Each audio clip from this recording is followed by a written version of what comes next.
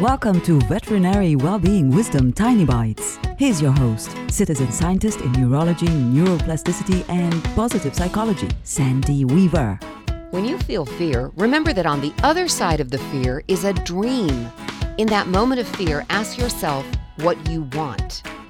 If you're afraid you don't have enough money, the dream is to have plenty of it. If you're afraid your partner doesn't love you anymore, the dream is that your love is as strong as it was when it was brand new. When you're afraid, stop and ask yourself what the dream is. Then, instead of focusing on the fear, focus on the dream. This is hard, I promise you, and it takes practice. And I also promise you it will open up your eyes to endless possibilities when you master this skill. For tools to create more success in your life, visit centerforworkplacehappiness.com. Want more tiny bites of veterinary well-being wisdom? Subscribe to the podcast and share it with your friends. And there's lots more at centerforworkplacehappiness.com.